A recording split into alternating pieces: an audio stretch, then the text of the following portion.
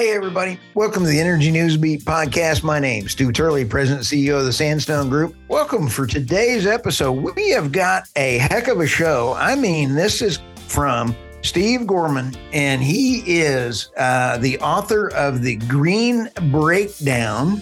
And for the podcast listeners, I'm holding it up right here, and it is not only an outstanding historical look of how we got here, beware of the coming green energy failure. I'm going to just go ahead and say it is absolutely one of the best books I have read. And you can see all of my little notes that we need to talk about because it encompasses everything on how we got here to where it's going. Steve, welcome so much. And thank you for stopping by the podcast. Well, thank you, Stu. Thanks for your gracious comments. And I am honored to join you. Oh, I'll tell you what, I don't know if you can see it, my pile of authors, and I have to give Mark Mills a shout out. I've had Mark on the podcast twice, and I love Mark Mills. I also love the fact that he wrote a foreword in your book because he is a class act as well, too. So great job. We were talking a little bit before the show. Tell us about how you got he's started. A great guy. How'd you meet Mark? I think he was, well, I kind of introduced myself to him. I saw at one point, and, I read his great articles, and I think I read The Bottomless Well many, many years ago. He was co-author on that, but he was named, I think, one of the top energy guy in the country a few years back, something like that. So, and he agreed to meet me. I bought him lunch and said to him, would you consider to write the foreword for my next book? And he was gracious enough to do so. So we got that done. But he's quite a guy on energy. Isn't that fun? I'll tell you, when you started going through this, and I've already given you a shout out for the thoroughness and fun. Your graphics that are in here are great as well too. You don't get to this level of being an author with this problem. This problem is very dynamic, and people kind of look at it and go renewable, and then that's their argument. You've got it broken down into all of the different subjects. How did you get to this point when you started the book? And then we can get into the rest of the topics here. Does that make sense? It's a bit of a research project like all of my books. And I use publicly available sources quite a bit. And I got an awful lot of information from the Energy Information Administration, from the International Energy Agency, organizations in Europe, and reading a number of books. And, just trying to put some common sense and economics to the energy world today, which is off on a tremendous tangent. This idea that in all of the wealthy nations, they've set a goal to get to net zero carbon dioxide emissions by 2050. And everything we do emits carbon dioxide. When our transportation, our heavy industry, our utilities, matter of fact, every person breathes out about 2 pounds a day of carbon dioxide. And the idea that we can eliminate those emissions or capture them is more than a reach out. It's really a hope and a prayer. It is not going to happen. Nevertheless, all of the wealthy nations of the world are spending a total of about $1 trillion a year to try and do this on renewables. Right. And it's just going to fall apart. And we're already seeing evidence that is occurring. Well, when we take a look at everything that you just said, there's about 4 arguments in here. And I mean, you have whether or not CO2 is actually a problem because the plants are doing great. And then we have the fiscal responsibility. You can't do renewables when the fiscality breaks down. Is that a word? Fiscality? When it's broken down. So let's start on how you started here. And that was when we started in the 1800s and everything else, we were using wood, and then we went to coal. Humanity got better. And in your book, we started about on how it really got into the humor section, and then carbon started coming up after we got coal.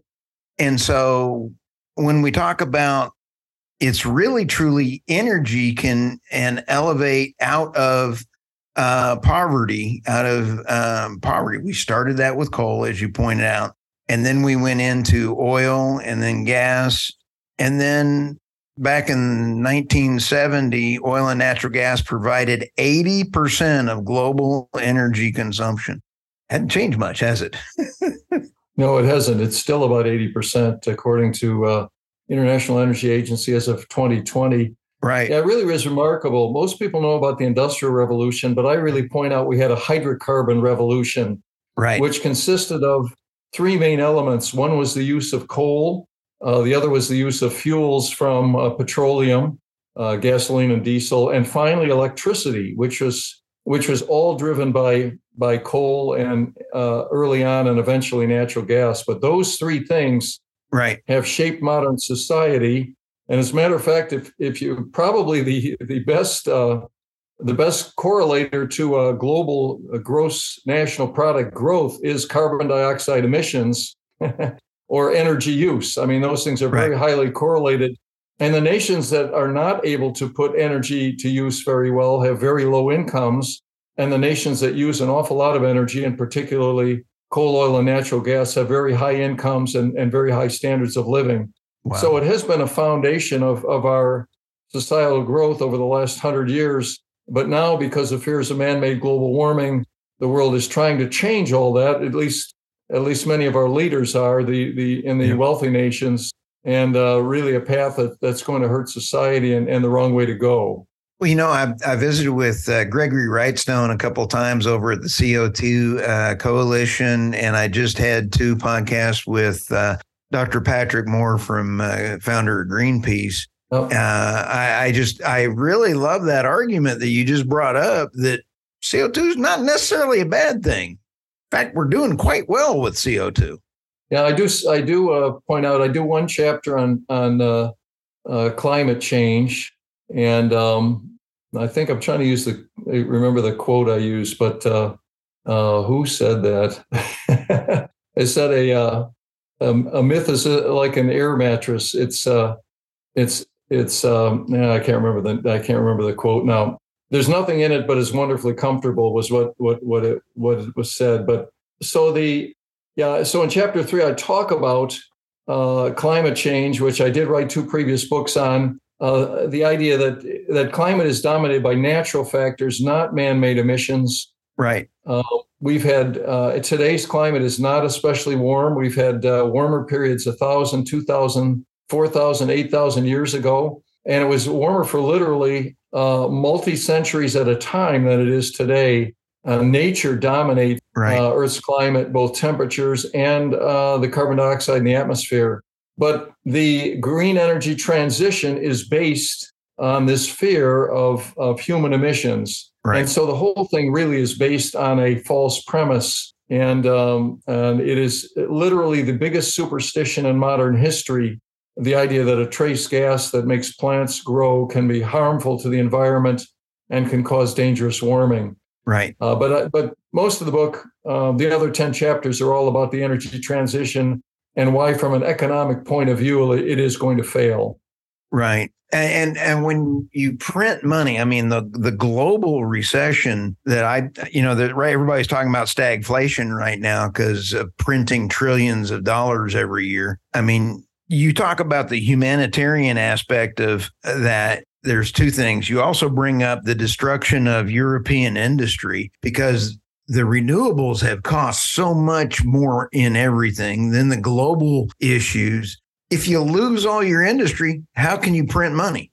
I mean, yeah, I talk about 4 big problems with the energy transition, why it's going to break down. And the last one is what I'll call, as you mentioned, transnational energy crises. Right. And we've just seen the first of those based on green energy. That happened in Europe over the last 2 years.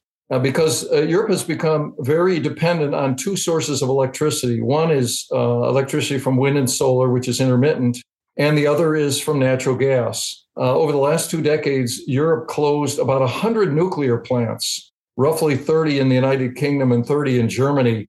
23 nations said they would no longer use coal for electricity. And so they became very dependent on intermittent renewables and natural gas. Right. And then a funny thing happened in the summer of 2021. The wind really didn't blow much in Europe. Output from wind for the year was down in England, France, and Germany, which are representative of the continent, was down 20 to 30% during that year. And so all year long, Europe burned natural gas to make up the difference. And by the end of 2021, by December, they were very short of gas, and prices of natural gas had gone up by a factor of 5. This was 2 months before the Ukraine invasion. And so then when the Ukraine invasion hit, it just plunged the whole continent into a tremendous problem. As you say, for example, metals industry was hit heavily. Aluminum, to make a ton of aluminum takes 15 megawatt hours of electricity. The price of that electricity at last fall was 7,500 euros, and they could only sell it for 2,500 euros. So it's been impacting industry, it's been impacting people, it's been impacting everything. The only reason the lights stayed on last winter in Europe is because we shipped vast quantities of liquefied natural gas from the U.S. and also from the Middle East. Right. Russia cut them off completely. So this is the more the world pushes for dependence on renewables and elimination of coal and elimination of nuclear, the more we're going to have these transnational energy shocks. And by the way, Europe has, they haven't said it publicly, but they have, they're really changing their tune right now. Germany restarted 27 coal-fired power plants. Netherlands, Italy, and Norway said they're increasing natural gas production. Europe has built 25 new liquefied natural gas receiving terminals so that they can keep electricity to their people. So we'll see what happens, but I think it's the first start in this breakdown that's coming along. I like, authors that have books that stand the test of time, or Steve, just as you said it a little while ago, you went out on a ledge, predicted it was going to fail. Those are my favorite kind of books. And I think you are right on the money, because Germany is now dismantling a wind farm to dig coal in that one. Yes. I think it's the same one that Greta was throwing a temper tantrum in and had a staged thing when they were trying to close down that coal plant. I think it was the same one, but they just closed it down. Yeah. The wind farm. Yeah. The thing about wind and solar is if you have a very hot summer or a very cold winter, or you have an embargo or a war, you can't turn up the wind and solar. You have to have dispatchable energy sources, natural gas, coal, and nuclear, which runs all the time. Right. Those are the only things that keep things reliable. And in the United States now, we are. Let me read you a quote from a commissioner. Okay. A commissioner for the Federal Energy Regulatory Commission, Mark Christie, testified before the Senate 3 months ago, and he said, quote, "I think we are headed for very dire consequences, potentially catastrophic consequences in the United States in terms of the reliability of our grid." And he warned that we're closing coal plants too fast, or in some cases, we're closing natural gas, and the reliability is going down. We're going to have these blackouts, and people are going to learn the hard way, unfortunately. As you know, we've seen this. We saw this in Texas in the winter of 2021. Power was off for 72 hours for 4.5 million people. And the estimates are that 700 people died during that incident. So this is not a minor thing when you have these blackouts. Right. But the more that governments push wind and solar, intermittent renewables, and the more that utilities knuckle under to that, we're heading for very tough problems. That is the second of the four. With the transnational crises, another one is these electricity blackouts. That is going to be another result in the green breakdown. Now, Steve, when we're sitting here also looking at with Dan Bongino is always called the Inflation Reduction Act, the Porculus Bill. Mm-hmm. Love the Porculus Bill. What a great name. I'd like to steal that. But when you sit back and go, okay, we've had all this money. Now it's starting to roll through. There's over 24,000 energy projects waiting to be approved through regulatory issues. And then there's a solar panel that have been bought, and it's waiting 2 years to get connected to the grid. It's one thing to build all this wind farm, kill all the animals, and then can't connect it to the grid, and it sits there for 2 years not being used.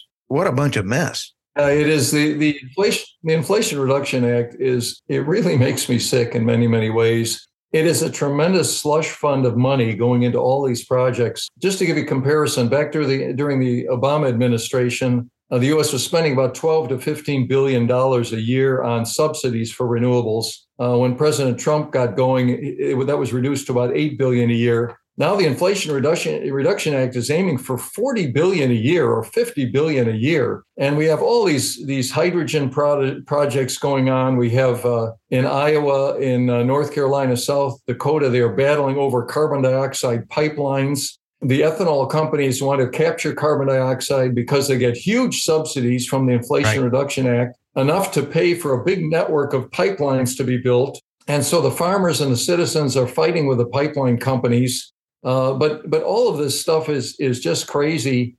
Capturing carbon dioxide is one of those foolish things that humans have ever embarked on. And hydrogen as a fuel has many, many problems as well. But with these vast billions being shoveled to everybody, we're going to have a whole bunch of projects built, and most of them are going to likely fail. It almost is sad that you have to have a business model to go after the federal money. And all that means is that you're not incenting. Occidental Petroleum, they went the dual route. They went and they've created their carbon capture division, but they've also stayed heavily in the oil. Very smart, because they're going after both the carbon capture and this. The European oil and gas companies, they took a total turn to renewables, and now they're having to come back going, we're just kidding. We're now doing that. And like Norway, you just mentioned Norway reversing courses out, yet they are now selling a good chunk that was missing back to the UK and to, those, I believe they have 8 different stations that they're selling out of on that. And so without our LNG, they would have been dog food, as you said. They're a big supplier of gas. Yeah. Well, I advise industry when I talk to them. I talked to the Association of Iron and Steel Technology last fall, and they're doing a smart thing. Everybody's urging them to use hydrogen, get rid of their natural gas, right? Get rid of their coal and use green hydrogen. Basically, none of that exists today. Right. So what they're going to do for their new plants is they're going to build plants that can accept either natural gas or hydrogen, which makes a lot of sense. So that's what I advise heavy industry to do. Right. But there are, this idea of using hydrogen, again, many big problems with that. It's very, very expensive, particularly green hydrogen. From natural gas, it's fairly cheap, actually. It's about $1 a kilogram to get hydrogen if you make it from coal or natural gas. But it's $5 a kilogram if it's comes from electrolysis. I heard the other day, maybe you could confirm or not. I don't think the rules for hydrogen have been set yet as far as the Inflation Reduction Act, the size of the subsidy, but they were talking something like $3 a kilogram of a tax credit, I heard. I'm thinking the market price is $1 a kilogram. You're going to give somebody $3 a kilogram as a tax credit to produce green hydrogen? I mean, that's 3 times the market price. Unbelievable. And as a matter of fact, for the wind farms in offshore, which are killing the whales, they are 40% with a 10% kicker if they perform certain things for their subsidies and kickbacks. The Inflation Reduction Act is horrific. Yep. And the worst part is the consumers are going to get it in the drive-through, and then inflation goes through, everybody pays for it. But let's jump back to hydrogen. I actually like hydrogen as a theory, but water, doesn't it take so much water that we're also in a water shortage through all these places, and just the osmosis coming through all those filters, the water it takes. Now, the rainbow of hydrogen, I get gray, green, purple. Right. Yeah, I mean, so green is natural, or blue is natural gas, right? Green is, I think so. Green is electrolysis. Some of them are even they're hoping to get some from under the earth. I think maybe there may be some stores of it under there. Yeah, if you produce it with natural gas, it wouldn't be that expensive. The problem is it's not green anymore, right? And so so they're all arguing about who can build what. But again, hydrogen is compared to natural gas, it's more expensive. It requires a lot more either liquefaction, compression, very low temperatures to transport. It also injures. There's a thing called hydrogen embrittlement. It injures pipelines. Hydrogen atoms are very reactive with metal and other sorts of things. It also escapes out of valves because it's a very tiny molecule. Right. There's just all sorts of. I mean, I could give you many, many examples. There was recently a train in Germany that was going to use hydrogen, green hydrogen, and now they just switched over to electric. There were buses in Vancouver during the last Olympics that were running hydrogen, but they had to truck it in from the East Coast, and just ridiculously expensive. So again, if these things could compete, that's fine. California for many years has promoted hydrogen vehicles, but I think they have like 36 stations. That's all they have in the state now. It's very, very low. So all these things sound good until you actually try and get through the economics. And then if the government subsidies are reduced, they're not going to be around anymore. You know, what's funny is I have challenged everybody that has any that ever listens to this. The wind farms that for green, as they come around, everybody says they're carbon net zero. No, they become carbon net zero around 10 years, supposedly. And that's where everybody says their calculations are supposed to last 30 years.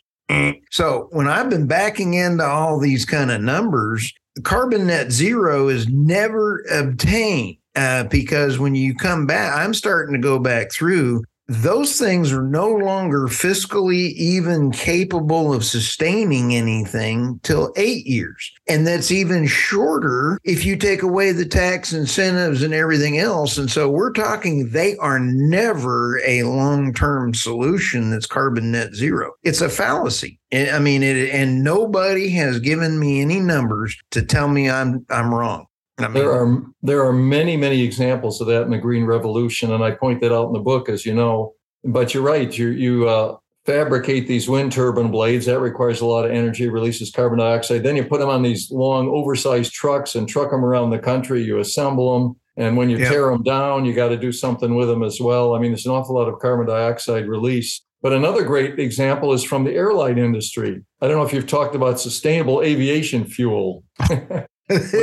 which is another big misnomer, and all the airlines have embraced this sustainable aviation fuel and saying it's going to be lower carbon dioxide. Well, it isn't, because SAF, sustainable aviation fuel, has to be a drop-in fuel. Planes and engines live for a long time, 30, 40 years. So you have to have a drop-in fuel, and so it has to have the same energy density and flash point and all the viscosity and all of the parameters that's in regular jet fuel. And so when you burn regular jet fuel, you emit 3 kilograms of carbon dioxide for every kilogram of fuel. And if you burn SAF, you emit 3 kilograms of carbon dioxide for every kilogram of fuel. So where's the energy savings? Well, they say, I call it life cycle hocus pocus. Yeah, life cycle hocus pocus. Steve, I love that. It's got to go through a refinery, but we're going to find a way to make it lower CO2 emissions, or we're going to use used cooking oil. And so I asked him at a conference recently. He said something about used cooking oil. I said, do you really think it's possible to get to 1% of aviation fuel with used cooking oil? Do you think there's enough used cooking oil around to do 1%? And he didn't have an answer, but so we have over and over, and it's sort of like using biofuels as well. Right. If you burn wood pellets in a power plant, you reduce 50 to 80% more carbon dioxide per unit of energy than if you burn coal. So where's the savings? We can grow new trees. It takes 40 years, but so you're right. It's the same thing about wind turbines. I think Mark Mills has pointed out that we really don't know for electric vehicles that we're going to have lower carbon dioxide emissions. Nobody really knows. It depends on so many different parameters. But these things are seized on and pushed by the climatist crowd, if you will. Right. I'm using that term climatism. By the way, we have 2 presidential candidates that are now using it. Mr. Ramaswamy and Mr. Trump are both using the term climatism, but it really is an ideology. Right. Did you coin that? Well, I think I got it from some outfit in Spain. I saw it, but it was the title of my first book, Climatism, and then the second book was The Mad, Mad, Mad World of Climatism. Oh, how But fun! but I have no copyright on the word. So I've talked to Gregory Wrightstone about using it. I've talked to James Taylor at the Heartland Institute. I'm trying to get everybody to use it. Right. The climate crowd is very good with labels, right? Green this and clean energy this, and right. But we ought to be using climatism to point out this ideology. Right. Well, racism has become just ubiquitous for everything that, as soon as you want to not argue with anything, you just say racism and move on. So I hope it doesn't become that, because I like the word. It actually is a good word for describing, the thing. The activists that have gone over, where is the energy hypocrisy? It drives me nuts. We see these people gluing their hands to the pavement. One of them had to have his hand removed just recently because they couldn't get it off. Yeah, they just had to do that. So you have the climate activists really believing that they're doing something good when you're actually trying to get let's just leave onshore alone for a second. Offshore, I just interviewed a young lady, Megan, and she is testified in front of Congress. We've lost 40 plus whales on the East Coast. Wow. It's just horrible. And it's when they do their sonars, it blows their ears out. They hit a ship. I mean, the whales are so important that it's killing all this marine life. Where is the hypocrisy that these green or environmentalists are turning a blind eye to all the eagles and everything dying on these things? That makes sense. I think the probabilities are large that we're interfering with the whales. It is also true that we kill at least 1 million birds a year in the United States and many, many bats. All of these things have environmental problems. By the way, those wind turbines on the East Coast, I don't know, they're building them from Virginia up to Maine, and this isn't like Europe. We get big storms on the East Coast. We get a big hurricane come through, and it's going to destroy those things. Right. Now wind turbines can feather their blades and they can turn into the wind to prevent damage. The problem is if you get close to the center, the eye of a hurricane, the wind changes so erratically and so powerfully in different directions that the wind turbines will not be able to yaw quick enough. And so they're going to get ripped up. And who's going to pay for these? The ratepayers in Virginia and New Jersey. And I mean, we've had a history of hurricanes over the last, we had a big hurricane of Category 3 that hit Long Island in 1821, long before any emissions of carbon dioxide. So this is just a bad policy for people. It's not going to have effect on global temperatures, and it is going to have some big issues. You were talking about environmental too. Can I march off in another direction about absolutely electric cars? So, oh yeah, let's rumble. They all say that we reduce carbon dioxide with electric vehicles, maybe or maybe not. But the problem is that people don't see the environmental damage from EVs. Right. The International Energy Agency has pointed out that the average electric vehicle uses 6 times the special metals of a gasoline car. Right. And where do these metals come from? Well, first, they're mined usually in developing nations, with the exception of Australia. There's a lot there, but South America, Africa. And then most of these, and by the way, we're talking about lithium and cobalt and nickel and some others, copper. And then they're sent to China to be refined. And so what we have today, in the case of cobalt, for example, the Democratic Republic of Congo is the biggest miner of cobalt in the world, about 30% of the cobalt. And it's well known in the news media that they're using child labor and they're using forced labor to mine. And so then they send the ore off to China, where it is refined. And they have big areas that have been polluted in China. They have one called Rare Earth Lake, which is literally square miles of polluted area. And then once they refine the cobalt, they ship it to the United States in the form of batteries so that everybody can drive their Tesla. So the Tesla folks don't see any of this going on, right? But it is having tremendous social and environmental impact. But boy, it sure saves on carbon dioxide, or maybe it doesn't. I'll tell you what makes me airsick, Steve, is the fact that the kids, and think about how many people around the world, they're working for $1 a day, whatever the number is, $2 a day. and if that, and they're losing their lives, they've lost their childhoods.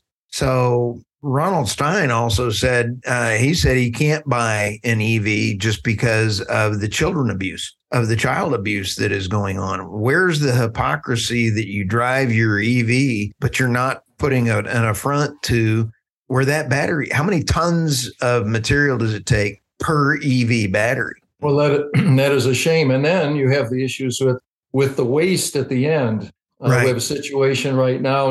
Now, much of a wind turbine can be, the steel can be reused. The concrete's hard to get out of the ground, but those blades are a real problem. They're fiberglass or composite. They're very, very tough. Yeah. Right now, Iowa is replacing old blades that are 20 years old or so, and they don't have landfill big enough in Iowa to take them. Right. And so they ship them off to Nebraska and Kansas now. We have solar panels in California that are need to be replaced. They've been going for 15, 20 years. But it costs $24 a wind turbine panel to recycle it.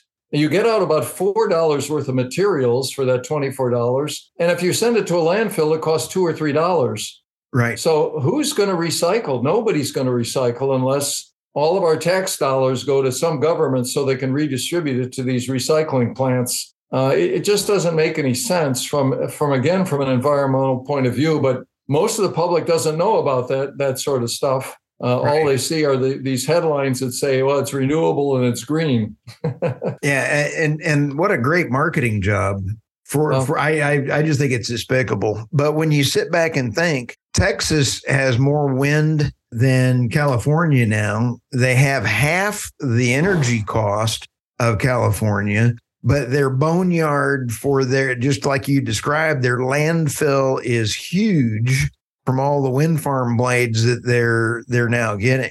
And with the summer that rolled through, we didn't have the wind, we didn't have everything. And without natural gas and coal, Texas would have had a lot of blackouts. So, yeah. And those, if you look at, I think in chapter 10, I talk about rising blackouts. Yep. There's data from the Energy Information Administration of the Department of Energy that shows back in 2012, 2013, we had an average of about 3 hours per customer on the energy grid, either a business or a home, 3 hours a year. And now that's up to about 8 hours a year, 7 or 8 hours a year. Wow. And it is growing, and it's going to continue to grow. Now, all of these utilities now, well, they issue alerts. They say, stop using your electricity, stop plugging in your electric car. Right. It's gotten to be an excuse. And they say, because the temperatures are extreme. Well, they're really not that extreme.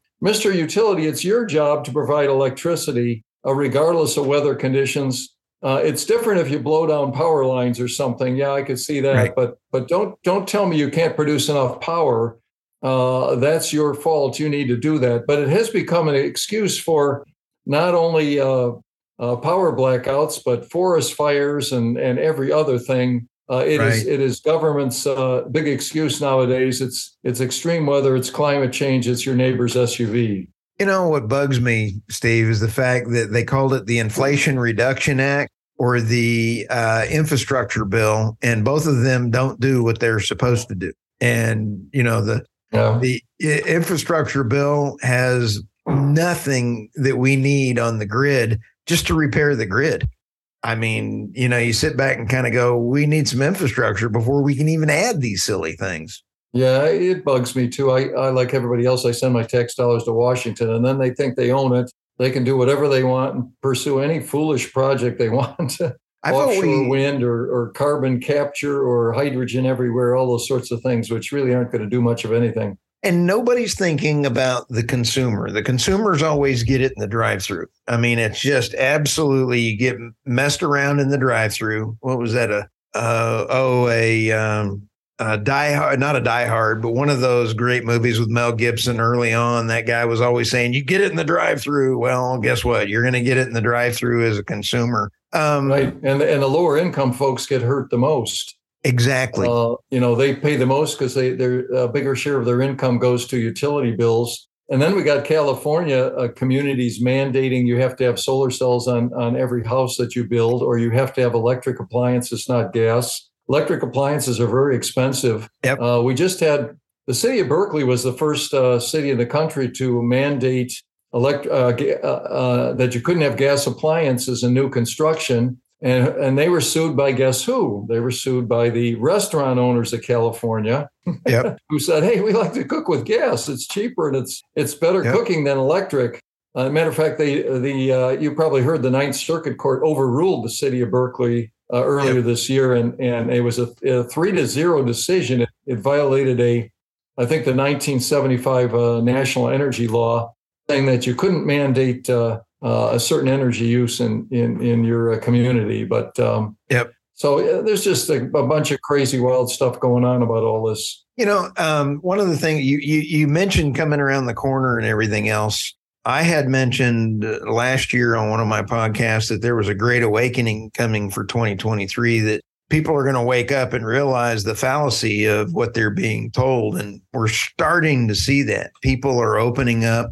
People are talking about books by, this great book. For my podcast listeners watching on YouTube, I'm holding up Steve's book. I'll tell you, this one is phenomenal. I really do appreciate you. I love the fact that you did step out on the ledge and say, hey, wait a minute.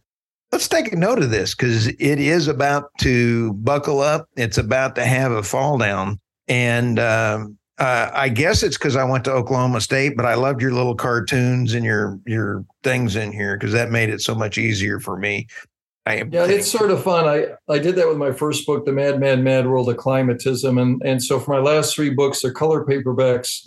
I hire a cartoon to do a cartoon in front of every chapter. Yep. And there are also all sorts of colored sidebars on all the crazy stuff that's going on, like this one Swedish professor that is advocating that we eat human flesh to combat global warming. And he even asked everybody in the audience at his lecture, okay, how many are willing to try human flesh? I mean, there are a million things like this, and these are all real headlines from news articles and papers and what people are proposing. Yep, the world is literally head over heels and driven by this crazy climatism ideology. I'll tell you what. For our podcast listeners, I'm holding up Fear This. It's a little corner example, and it is absolutely hysterical how he's got these through all of this. Fear your gas stove. It's bad for you and the environment. If you can avoid it, you probably should. The Atlantic, October 15th, 2020. Yeah. Well, New York just upped their ante on this animal this year. So, it is pretty funny what you've done. They did. I'll tell you what, I'm going to go write there were a bunch of. Go ahead. I was going to say, earlier this year, there were a bunch of articles coming out about how your gas stoves were dangerous. Oh, but you look at who writes these articles, they're all climate people. They're not health people. They're all people that don't like global warming that are writing articles saying your gas stove is unhealthy. So people need to kind of take a lot of this with a grain of salt. Everybody should be fairly confident. You do need a carbon monoxide detector in your home, but proper use of a gas stove is healthy for 99% of the population. Right. Let me ask this. There is a lot of things happening in the last few weeks, Steve, about climate scientists coming out. And one of them just came out and said, hey, I had to falsify my findings just so I would receive funding. And, having this kind of a scientist come out and have it now but it's not hitting mainstream media, it's hitting the podcast circles, or it's hitting the alternative news sources, or those kind of things. So you sit back and kind of go, climate scientists are now admitting that the only way they can get money is to publish something something counter to scientific knowledge. I mean, there's a lot of pressure on scientists at university, scientists that are writing papers on climate and energy, a lot of pressure. If you're at a university and you take the path of what I call realism rather than the path of climatism, you have a very tough time getting tenure. There have been many cases of scientists that have been attacked. There was a gentleman in England, trying to remember his name. I talk about in my first book, Climatism. I talk about a lot of attacks on scientists in that book. Right. But he was the head of 3 environmental organizations. He had been on a BBC for 400 shows. And he came out in the early 90s, said he didn't think we knew what caused global warming. He thought wind turbines were kind of foolish. But that guy was blackballed. Right. He never got on another BBC show, and he was asked to resign at all 3 of his environmental organizations that he headed up. So there's a lot of pressure on people to toe the line so they can get published. And you find out that most of the people that oppose the theory of man-made warming and some of these policies either already have their tenure, or they're retired from a university, or they've left NASA, like Roy Spencer, who's a bit of an advisor of mine. He said back when we were at NASA, we wanted to get the next satellite to study climate, so everybody kind of played ball. But then you get these guys. Harrison Schmidt wrote the foreword for my second book, The Mad World of Climatism. Right. And he was one of the last 2 guys to walk on the moon. He's a climate skeptic. You find there are a lot of people that think we're going the wrong direction on much of this. I'm going to have to go get your book, The Mad World of Climatism.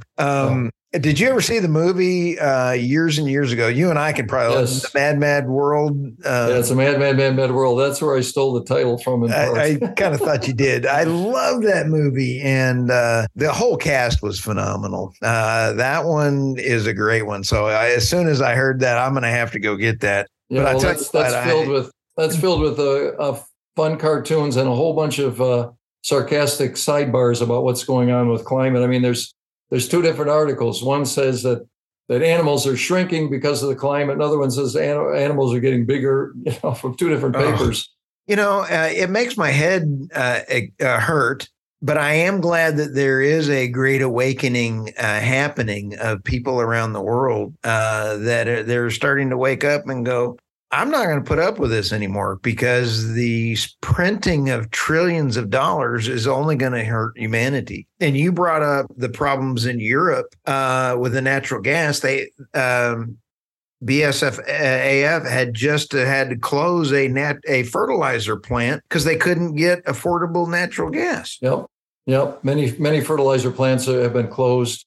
Chemicals are impacted. Metals, right, as I mentioned. All of those things that use large amounts of electricity and natural gas have really taken it on the chin. Yeah, you even bring up, we only got about 2 more minutes here, but you also bring up in your book, are we going back to the Stone Ages?